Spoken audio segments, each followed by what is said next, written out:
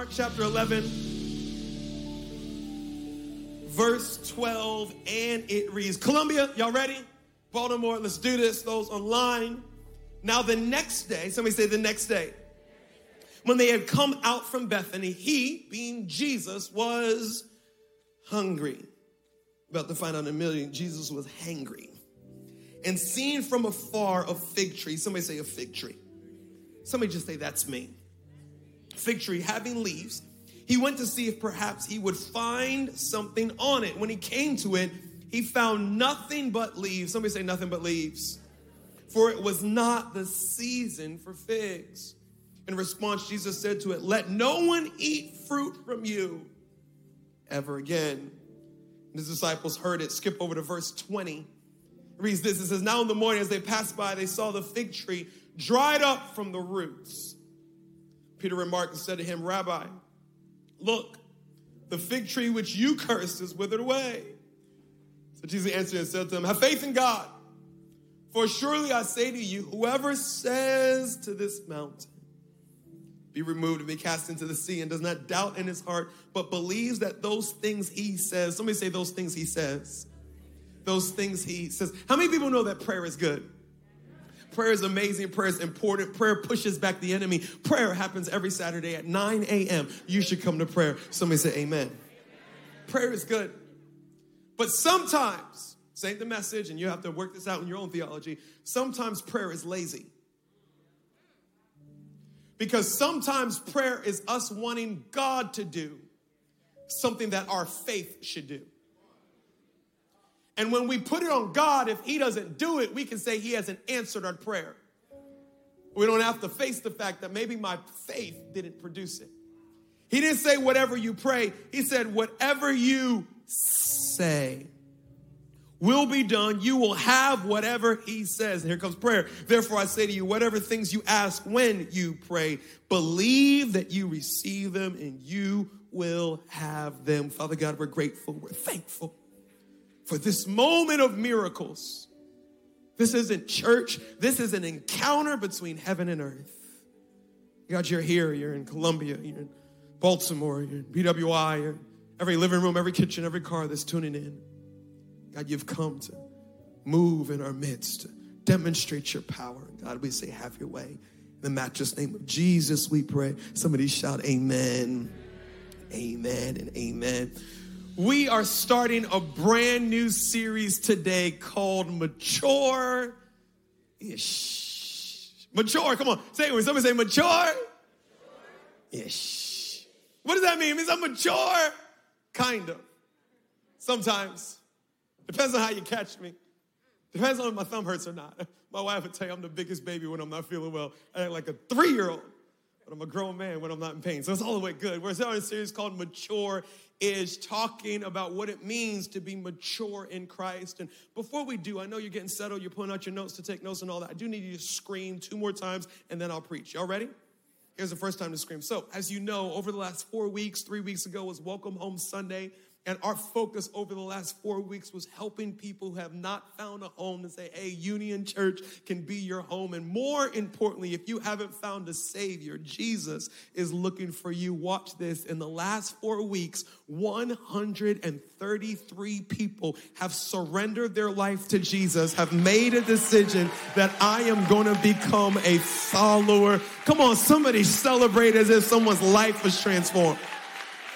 That's a golf clap and y'all chilling. That's all right. I'm going to give you another opportunity. Don't respond with that weakness on this one. From the beginning of this year, 1,166 people have made a decision to follow Christ, have crossed from death into life. Hear me. That is why we exist as a church.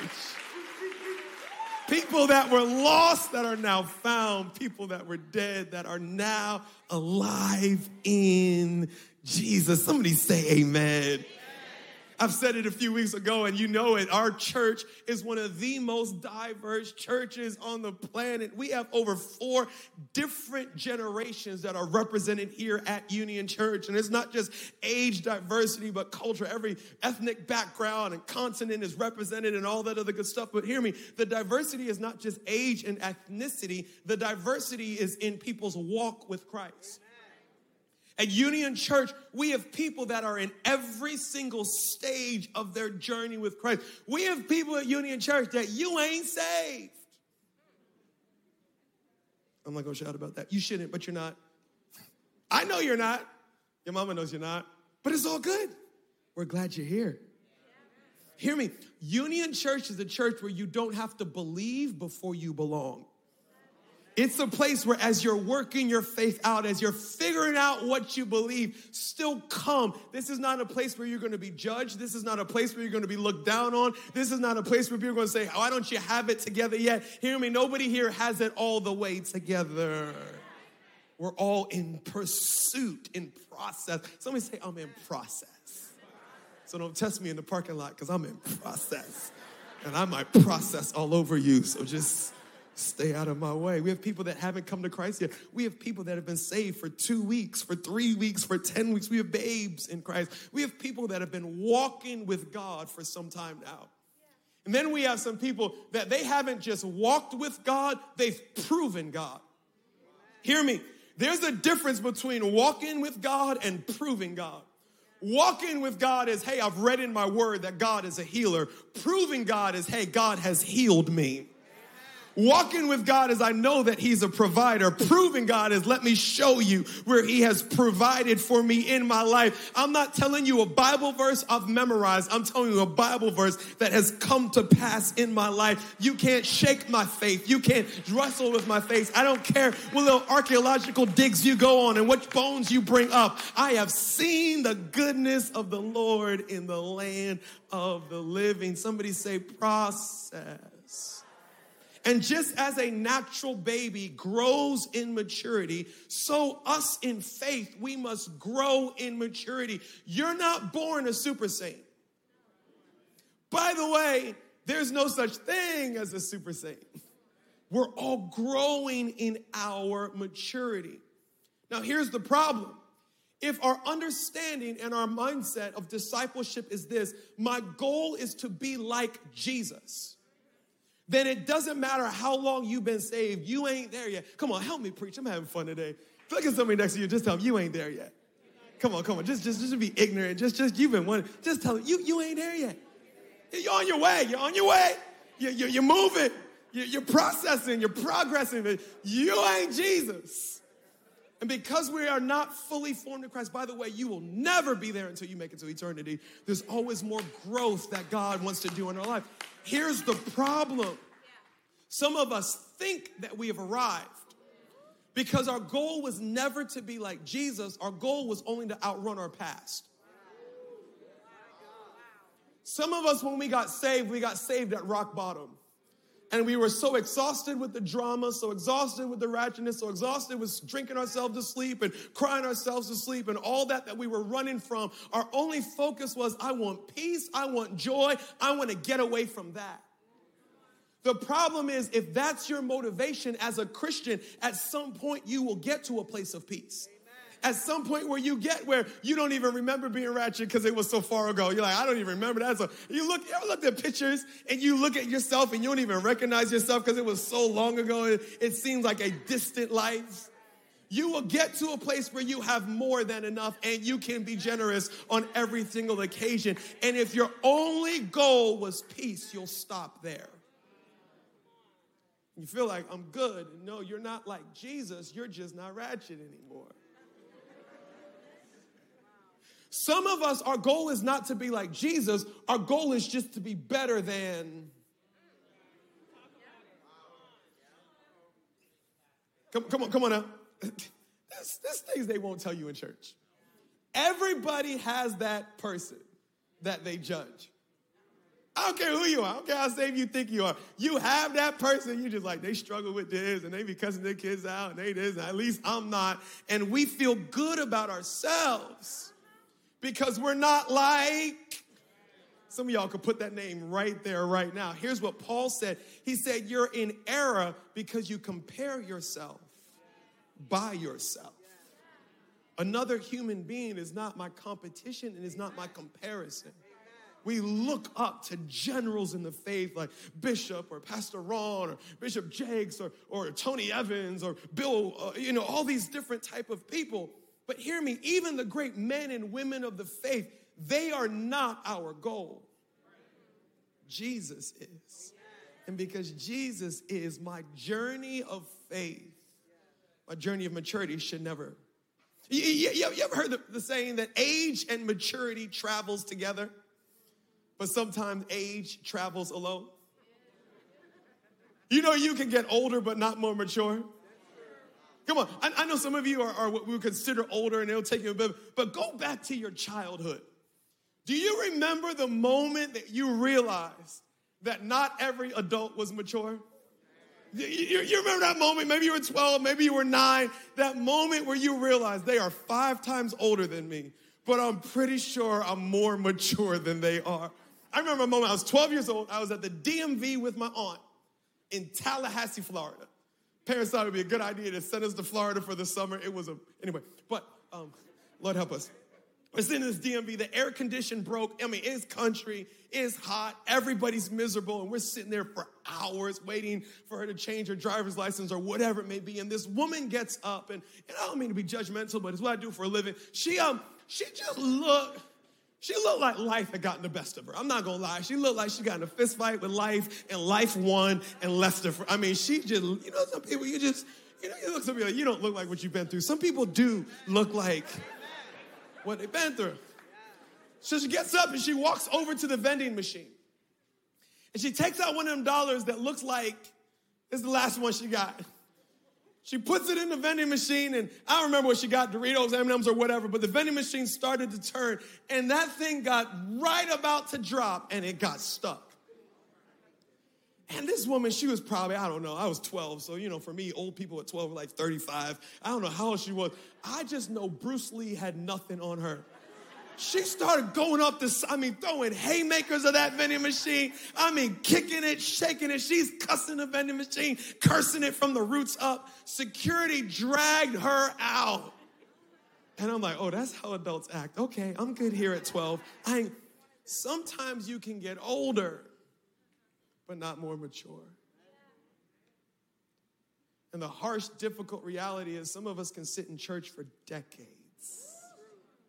but not mature in our faith. Hebrews chapter 6, verse 1, here's what Paul said about maturity.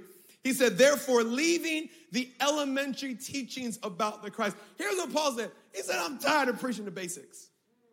He said, I'm tired of preaching the baby lessons over and over again. He said, no, we need to move on to maturity. He said, not laying again a foundation. Now, I got to set you up because last service, he looked at me like, Pastor, there was nothing to shout about. This is nothing to shout about, so you're going to be all right. You good? He said, here's what the basics are. The foundation is the repentance from dead works, faith towards God, instruction about washing. Another translation said baptisms. By the way, do you know there's not one baptism? There's 3. There's baptism in salvation, there's baptism in water, and then there's the baptism of the Holy Spirit. This word washings is plural. It says laying on of hands, repentance from dead works, faith towards God, instruction of washing, laying on of hands, about the resurrection of the dead and eternal judgment. Paul said, here's what the basics of our faith is. You need to be able to theologically explain how the laying on of hands works. He said, here's the basics. You need to help people understand how there is no more works that can get you in a relationship with God. What's the whole point of reading? I'm looking at Paul, and I'm like, Paul, that's not elementary. Paul, that ain't basic. I'm a preacher, and I preach, but I don't know if I could totally explain eternal judgment. I don't got that one all figured out. I've read Revelations like 8 times. I think I need 8 more times before I understand the white horse and the dragon, the tongue. Here's what Paul was saying. He said, hey. This is something that we have to grow in, guys.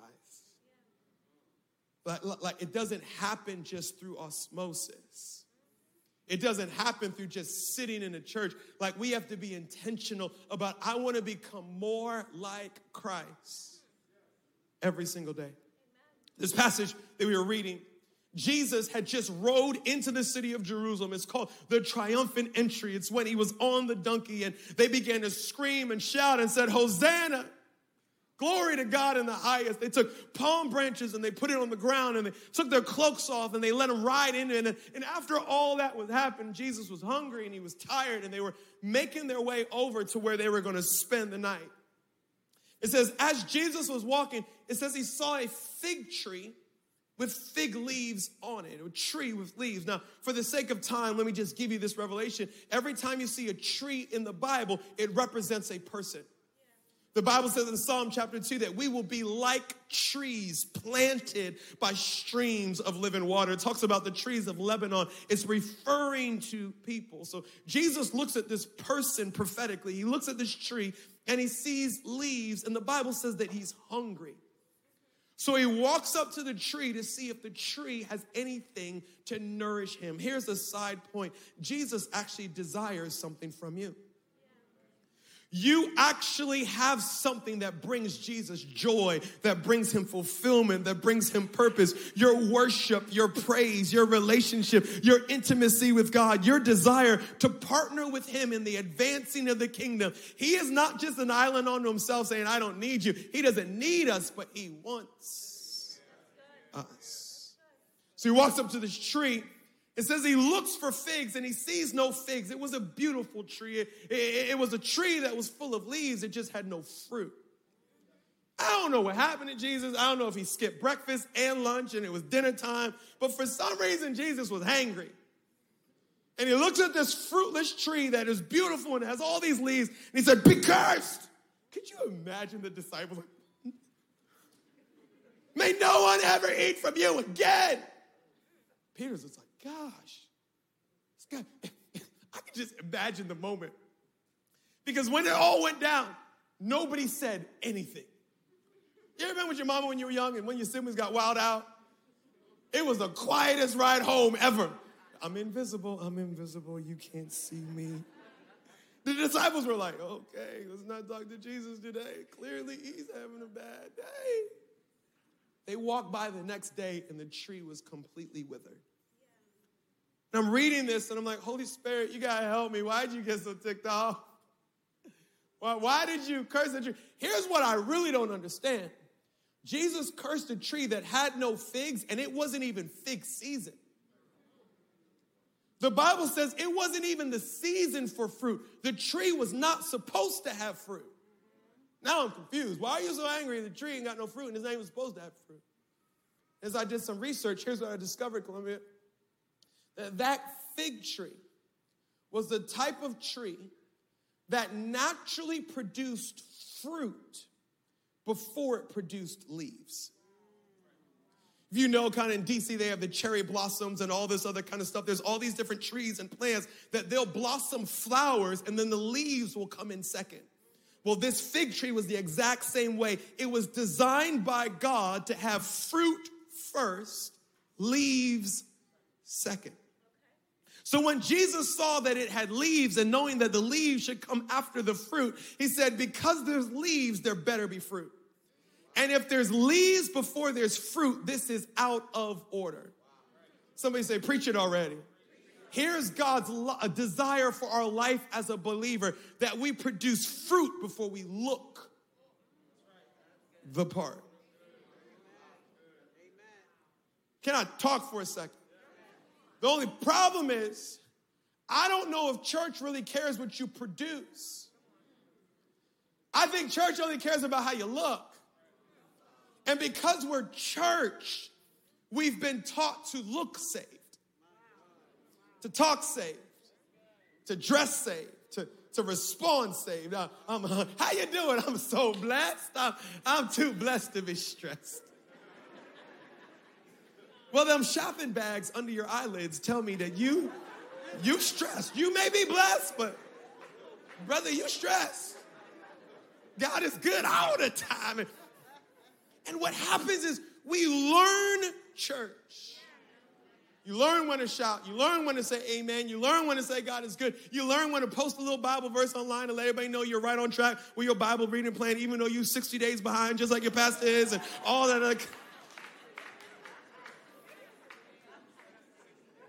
We learn to look the part. And the Bible says that Jesus cursed that tree. And here I said, God, you got to help me out. He He said, here's why. He said, that was out of order. He said, it's fruit first, leaves second. And he said, anything that is out of order causes chaos and confusion. And he said, wherever there is chaos and confusion, people cannot see Jesus. He said, I can't have people walking up on a tree that has leaves and no fruit because they're going to be confused about the creator that made it. And here's just my thought. I'm wondering, are we having a bunch of Christians in our country and in our world where we have the leaves of salvation, just not the fruit of salvation? So I know you just bought a Union sweatshirt, and I'm so glad you did, and you wearing your sweatshirt all proud and your baseball cap everywhere you go. But I'm just wondering, do we have a hat that says Union but no heart that has joy? Are we posting stuff online that says God is good, but crying ourselves to sleep every night from worry of how's this going to turn out? Here's the thing that God said. He said, I need you to produce it before you demonstrate it. Watch this. If he had walked up to that tree and it had no leaves and no fruit, Jesus would have left it alone. He's not concerned about your process. You're allowed to be in process. He said, I don't want you to live a faith that you've learned. I want you to live a faith that you've experienced. Genesis chapter 2, verse 16. Y'all remember the Garden of Eden? God makes this beautiful garden for Adam and Eve, and he said, I'm going to come. This is a place of relationship. This is a place where I want to be with you every single day. Jesus said, I'm going to come down. I'm going to walk with you. Jesus, he didn't like the heat, so he said, I'm going to come in the cool of the day. I ain't going to come when the heat's outside. It's humid. I'm going to mess with my hair. I ain't going to do that, but I'll come down in the cool of the day. So here's my only rule in verse 16. And the Lord commanded the man, saying, every tree of the garden you may freely eat. But there's one tree you can't eat from. It's the tree of the knowledge. Somebody say knowledge. Knowledge of good. Somebody say good. And evil. You shall not eat, for in the day that you eat it, you shall surely die. Now, here's what I've discovered, Baltimore. We read the Bible, but we superimpose what we've been trained, not what it actually says.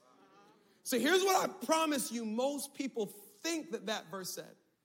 Most people think that the verse said, God put Adam and Eve in the garden. He said, you can do whatever you want. You can eat from any tree. Just don't eat from the tree of evil. I want you to eat from the tree of life.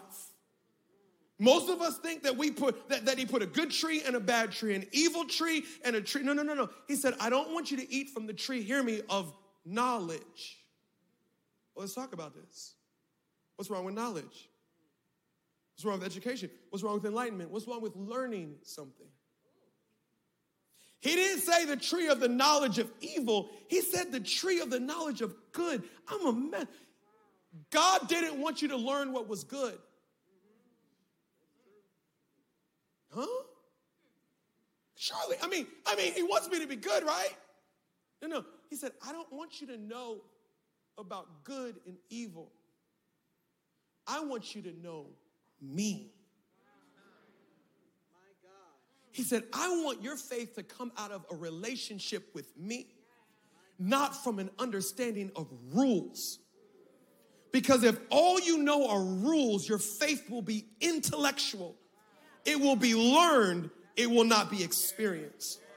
And so many of us, I don't mean to be up in your living room, but so many of us have an intellectual faith where we just know good people do this and bad people do this. And if I want to be good, I need to do this. And if I'm bad, I need to do this. So every time I do this, I feel bad about myself. And anytime I do this, I feel good about myself. And hear me, if you are living a good and evil knowledge-based faith, your life will forever be a wrestle, struggle, and surrender to sin. Because knowledge was never enough to empower right living. You know where right living comes from? I so love my Savior that I don't want to do anything that disappoints him or upsets him or lets him down. So I don't know all that lets him down, but whenever I figure it out, I'm going to walk away from it because he is the one that I desire. I'm living from the tree of life, not the tree of the knowledge of good and evil. Can I help you out? If you're struggling with sin, it's not sin's problem. It's relationship problem.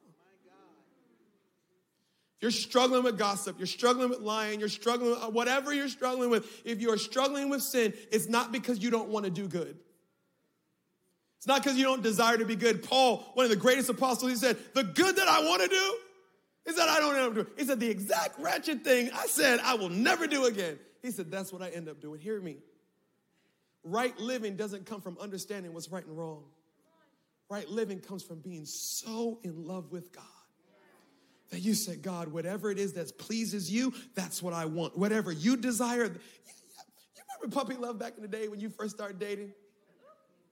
And you started liking movies that you used to make fun of your friends over liking just because she liked it.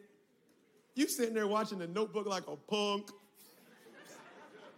crying at the Titanic and all of that kind of stuff, just because you fall in love with what the person you love loves. God says, I don't want you to learn a bunch of rules. I want you to fall in love with me. Here's the thing.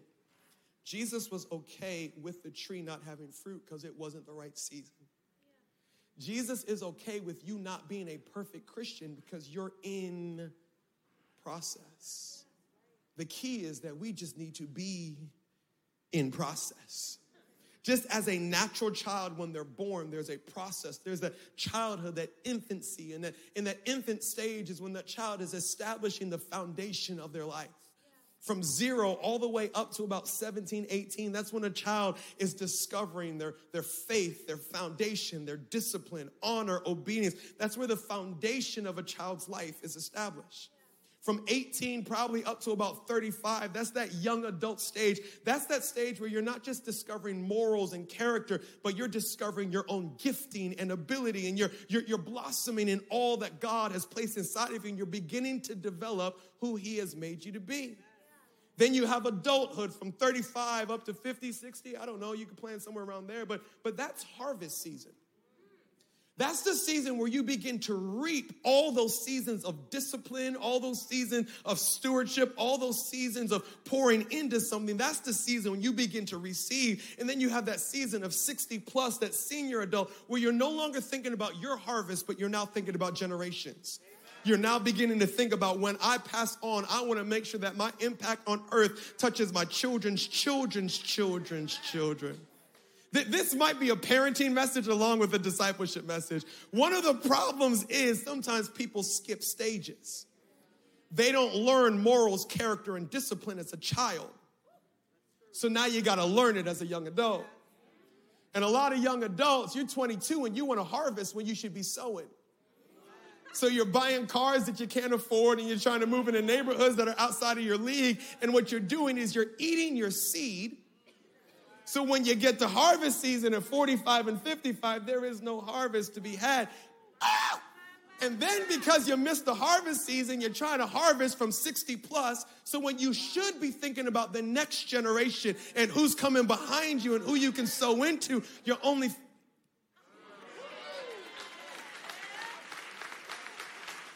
Somebody say there's a process. Just like there's a natural process, there's a spiritual process. There's a season when you're a babe in Christ, and hear me, be a babe. It's okay to not have it all together. I was watching, they don't make TV like they used to, but I was watching Living Single years back in the day. I think that show was made by God, but anyway. You never heard it before, Google it. It's one of the classics. But Khadijah, she was going to church. She was going to church for the first time. She went down to a thrift store and she bought a big old Bible. And she's like, I can't go to church with a new Bible because they're going to know I never read it before. So she takes this big old thrift store Bible and she runs it over a couple times with her car. She rips a couple pages out. She's just coloring random things. She's like, my Bible got to look like I've read. Listen, if you've never read a Bible, come to church with your brand new Bible that looks like it's never been opened. At least you're here. At least you have one. At least you're looking. It's all right to be a babe. Here's what it's not all right to do. It's not all right to pretend like you've arrived when you have not arrived. Don't put on the leaves before you have fruit. And here's my promise to you. You attend a church that we're all right with you not having leaves. As long as you're on the way to producing fruit. You don't got... I was preaching Easter Sunday. And it was probably my favorite Sunday ever. And somebody cussed in the middle of the service. I mean, everybody saying amen, amen. It's like, oh, that is good. I said, that's the type of amens I want. Sometimes, I said, it is good, isn't it? They was just like, this is good. I don't know what to say in church. I just know they shout back, this is good. I said, that's okay. Just don't be saying that after coming to church for 3 years. But you been here first Sunday, you can cuss in church. That's just perfectly okay. I was preaching this other Sunday. All this happened this year, by the way. I was preaching this other Sunday. I nearly got a contact high. There was so much marijuana I could smell from the front row. I'm like, I don't know if anything I'm preaching is getting through, but I'm so glad you're here. You lit right now. But if you... They're in church. They're hearing the hope of God. This is where people need to be. And it's all right if you don't have any leaves. Just don't fake. Because if you try to pretend like you have it all together, you'll skip the process. Here's the thing about being a babe in Christ. And don't worry, I got 3 points. I'll give them to you in 3 minutes. We're going to get out here on time. Like, he preaching this long intro. I ain't got no point number one yet. You about to mature us all in one day? Is that what we about to? Being a babe in Christ. And by the way, that's what we're going to do the next 4 weeks. Today's about being a babe in Christ. Next week, we're going to talk about being a young adult in Christ, an adult in Christ, and a senior adult in Christ. So it's going to be a great series of play. But here's the thing about being a babe in Christ. This is the season when your foundation is being laid. Can I just talk to you for real, for real? But some of us grew up in churches where we had to look more saved than we were. And we had to act saved even though we were barely saved. You out there faking tongues and you don't even know what you're saying. So you just, I should have bought a Honda, but I bought a Suzuki. Ow! You just faking. They're bucking. You don't even know. Ow! Can we just be real for a second? You know that wasn't the Holy Ghost when you fell. You just want to make the prophet feel good. You didn't want to be the one person that didn't catch the Holy Ghost. So come on, you don't lie to me. You fell out on your own. That wasn't Jesus. But some of us grew up in places where we had to look the part before we were actually the part. Here's what happened. You skipped being a babe in Christ. And here's the thing about being a babe. It's the foundational season, and you don't get to skip putting in a foundation. The problem is a faulty foundation is never exposed in good seasons. It's not until you put pressure on that foundation that you find out what the foundation is made of. And hear me, I've discovered that you can walk with Christ for 10 years before a loved one passes away. You can be saved for 20 years before you have a financial deal. You can go some time before pressure gets applied to your life. And it's not until the pressure gets applied that you realize I can speak in tongues, but I don't have the basic foundation of my faith, and I'm not able to make it through this season. Listen, there's nothing wrong with being a babe in Christ. If you're a babe in Christ, hear me, if you're a babe in Christ, just don't skip that season. Because if you'll skip it, it'll come back to hurt you. Three quick thoughts about being a babe in Christ. The first thing is this. I must be born again. This is gonna be so basic. This is gonna be so lame. You're gonna be like, I knew that. I must be born again. We did child dedication last week. And I was looking at the platform, all the babies getting dedicated. I said, listen, Union Church is gonna grow. We're gonna grow by hook or by crook. We either gonna make members or we're gonna find members, but we gonna look like y'all been busy through this pandemic. It was just, as we couldn't go nowhere, ain't no vacations, so might as well party at home. Anyway, I'm with you, I made one too. Anyway, if you see everybody that's having children now, especially with Instagram and social media and all that kind of stuff, people get really creative on how they announce the gender of their baby. There's all these different, you're shooting cannons in the sky and balloons popping and all that. My wife, when we had my son Roman, she's like, I want to do one of those. And I know you like golf. So she got a golf ball that had blue dye in it. We went out to the driving range, and she takes this slow motion video, and I swing the club, and the golf ball explodes, and all this blue powder goes off. We post it online. Oh my gosh, it's a boy! Like, you going to name him Steven? No. No, Steven Jr. It's my name. Get your own name. I made some of this name. I ain't going to give you my name. It's not that easy. Go do your own. So here's what happened. When we announced to the world that we were having a son, everyone's like, wow, it's a boy. Congratulations. We're excited for you. Hope he looks like his mama. Hope he looks like his dad. You know what nobody said? Nobody said, where is he? Nobody said, can I see him? Nobody said, can I hold him? Here's why. Because everybody knows that there's a gap between conception and birth. When you announce a conception, everybody knows there's a process before it comes to life. There's the moment when you're pregnant, but there's a moment when you give birth, and they're 10 months apart.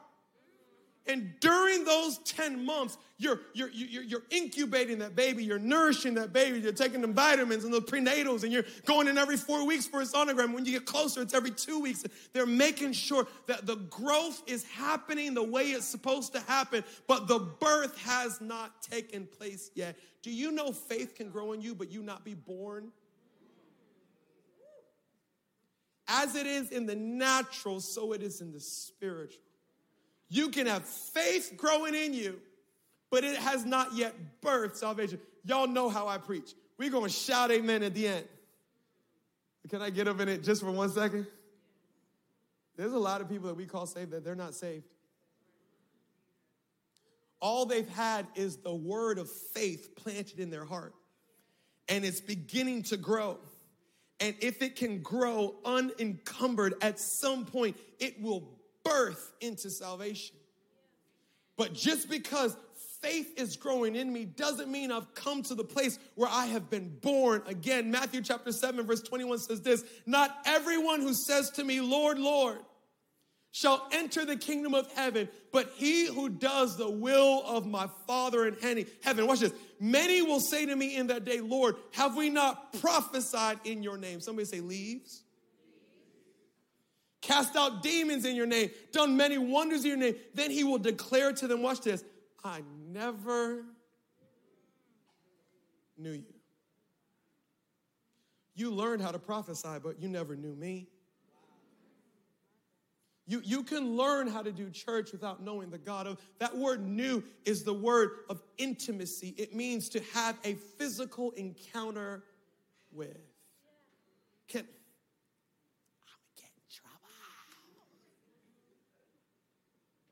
I'm so tired of some of these funerals where we're lying to people saying, man, they've gone on to a better place. They lived the most ungodly life. There's no evidence that they ever surrendered to Jesus. But because we're more afraid of people and we want to comfort family members, we'll lie to a congregation of people and say they're in a better place. They may not be.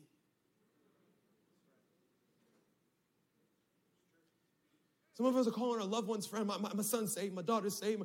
Why? Because they come to church. And I know this is tight, but I'm telling you, it's going to help you. What do you want? Do you want peace of mind or do you want a surety? Do I just want to be able to sleep at night and say to everybody I know is saved, so I'm good? Or do I want to be certain that they are a son or a daughter of God? Hear me. There's a difference between God's word is exploding in my heart. I'm starting to get with this church thing. I'm starting to believe that this is the way that I want to live my life and this is good and I'm going to come to church and all that kind of stuff. There's a difference between that and God, I surrender to you. I make you the Lord of my life. I'm no longer the controller. I'm no longer the dictator. As I live, I'm living through you. I belong to you. That is the moment of being born again. Why am I saying that? Because some of you need to be born again today. And someone lied to you and said, because you're sitting in church, it makes you a Christian. If that were true, you heard a little preacher joke. If you were sitting in a garage, that would make you a car. Being in the right place doesn't make you a Christian. Being in a position of surrender. What does that mean for those of us that are Christians? It means that it's our job to care for those that have faith growing in them the same way we care for an embryo. We're making sure you don't bump into anything. We're making sure you have all the food that you need, that you're having all your care, and you're going to the doctor and all that other good stuff, because we want to make sure that nothing aborts this journey and that baby gets to full conception. That's what God has called the church to be. He's called it to be a place that as people are on their journey of salvation, this is a safe place for people to be formed and developed and to grow in Christ. This isn't a place where we're going to judge them because their skirt's too short or their pants below their butt or whatever. We got prayer cloths for you. Don't be offended. Just put it on and love Jesus. Hear me. This is a place where we are going to walk people to the place of salvation. Not judge them before they get there. I'll make you shout in a second, but can I get a little bit more serious? All over this country, I don't know about other countries, but I have friends all over this country, churches of every size. There is not many churches, probably not one, that is back to 100% attendance after the pandemic as before the pandemic. Most churches are seeing about 40% of the people in physical attendance than were before the pandemic. Now, some of the people that have not returned, it's been a health concern. I have somebody in my house that is, susceptible to sickness or whatever it may be, and I just want to be cautious and safe and all that other good stuff. And by the way, if that's you, there's nothing wrong with that. It's important to be safe. Some of y'all just hard-headed, y'all didn't get the vaccine, and I don't know what you're doing, but anyway. But every just, they're just kind of just doing their thing, but that's not where the 60% is at. If I were a guest, I would say there's about 30% of people that haven't come back to church that have a legitimate reason because of health. I would say this, though. There's about 30% of people that haven't come back to church because they were never saved in the first place. I literally had friends that they were in church for 3 months before the pandemic hit. They were coming every Sunday. They're growing. They're reading the Bible. And faith was growing in them, but it had not yet birthed into salvation. And that pandemic hit, and it just kind of threw life cycles off, and it aborted the process of faith that was working in them. That's why it's our job as a church to pray people to the place of salvation, to love them, to encourage them, to protect them, to cheer them on until they get to the place where they say, God, I surrender to you. The second thing of this infant stage is this: I got to learn to trust the Father. I must learn to trust the Father. Have faith in God. I can't. I've only been saved for 3 weeks. You ever thought about some stuff we tell you to do in church and you're like, I don't know how to do that?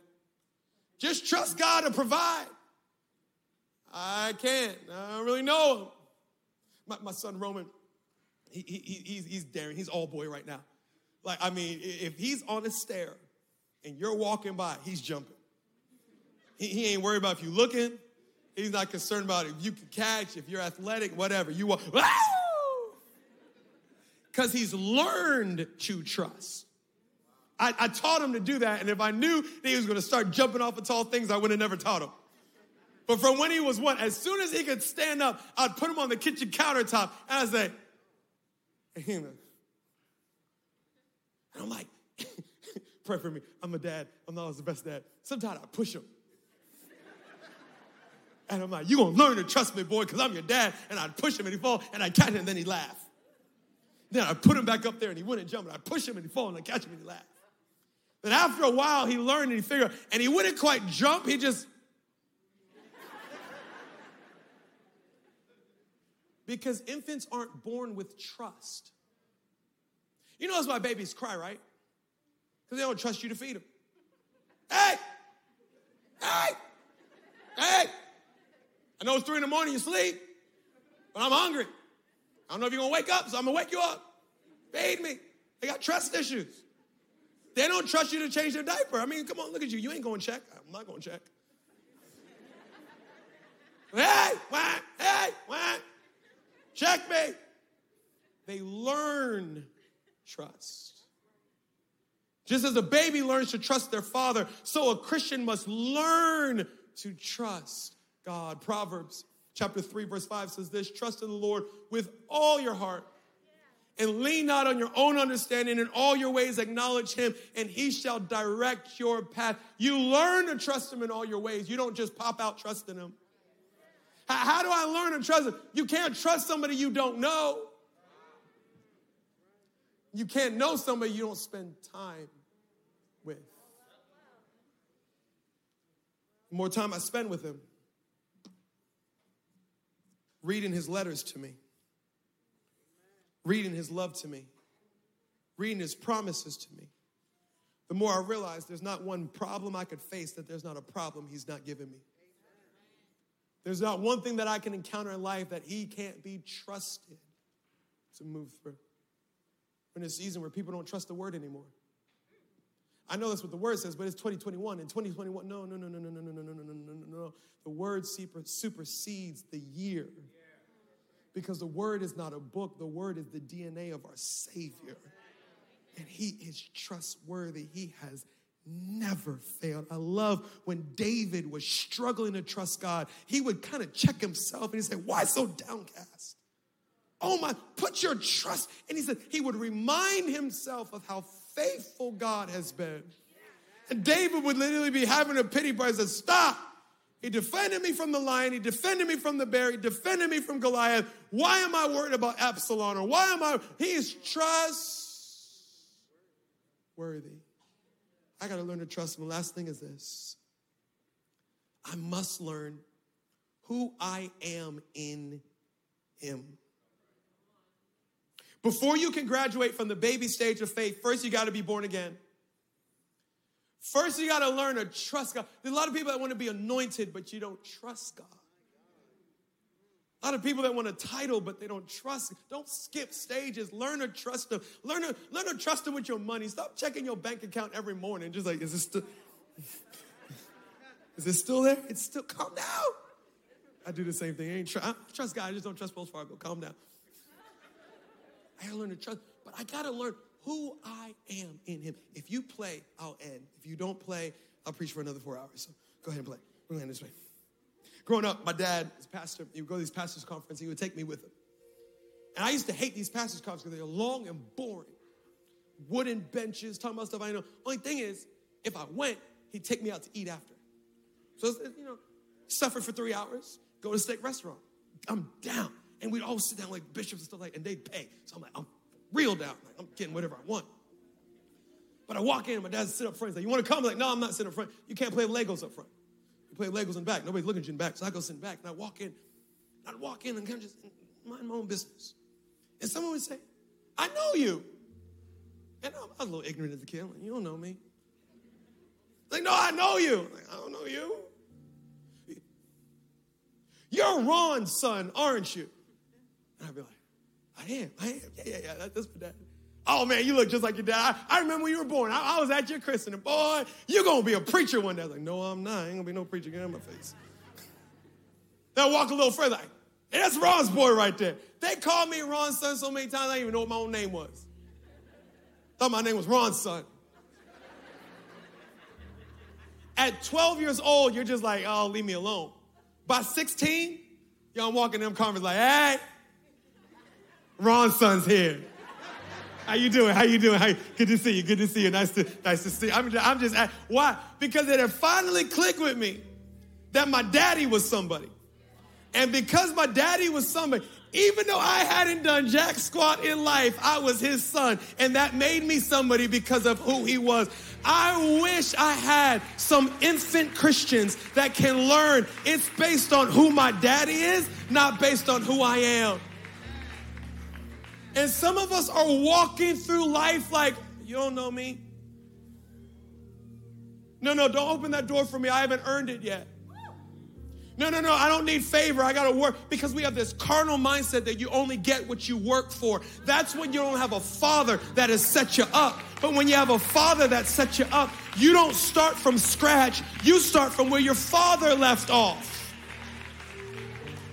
He said, don't you know you've received a spirit by which we cry, Abba, Father, Daddy. We are co-heirs with Jesus and children of the Most High God, which means everything that he was, I am.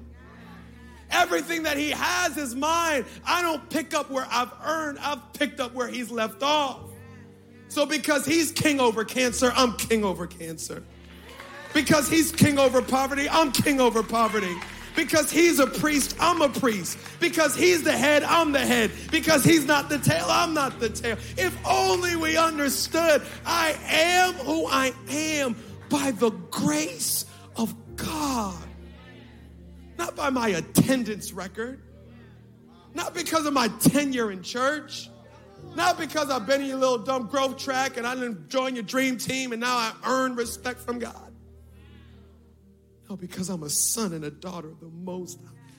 Hear me, Union Church. That's the basics. Like the basics is learning how to spell your name. There's so many people that have been in Christ for 40 years and you don't know that your last name is King's Kid. You don't know that your last name is Child of the Most High. AKA, don't mess with me because I know who my daddy is. Let's not skip steps. We'll be mature eventually. But today, God, I just need to learn how to trust you. And this is I need to learn that I'm a child of the Most High God, which means I will lack for nothing. Father God, we're grateful. We're thankful. God, the Bible says you have adopted us into your family. We are orphans no more. We're not on our own anymore. We don't got to pull ourselves up by our bootstraps or make something of our lives. You've made something of us. You said that you jotted down every day of our lives in a book before we even walked one step. So God, I pray for a security to come over every single person in the sound of my voice and a surety and anchoring in the fact I'm covered. Right where you are with your eyes closed and your head bowed, if you could pray this prayer with me, say, Holy Spirit, what are you saying to me? And just give God a moment to make this time to make this message personal to you. Man, I want to pray particularly with those of you that call spade a spade. You're not a Christian. You're on a journey.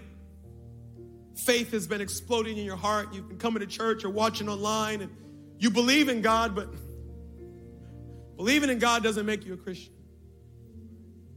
Surrendering to Jesus and giving him control of your life does. Man, I want to pray for some of you that you learned church before you met God. You got all the leaves of religion, but you don't have the fruit of a relationship.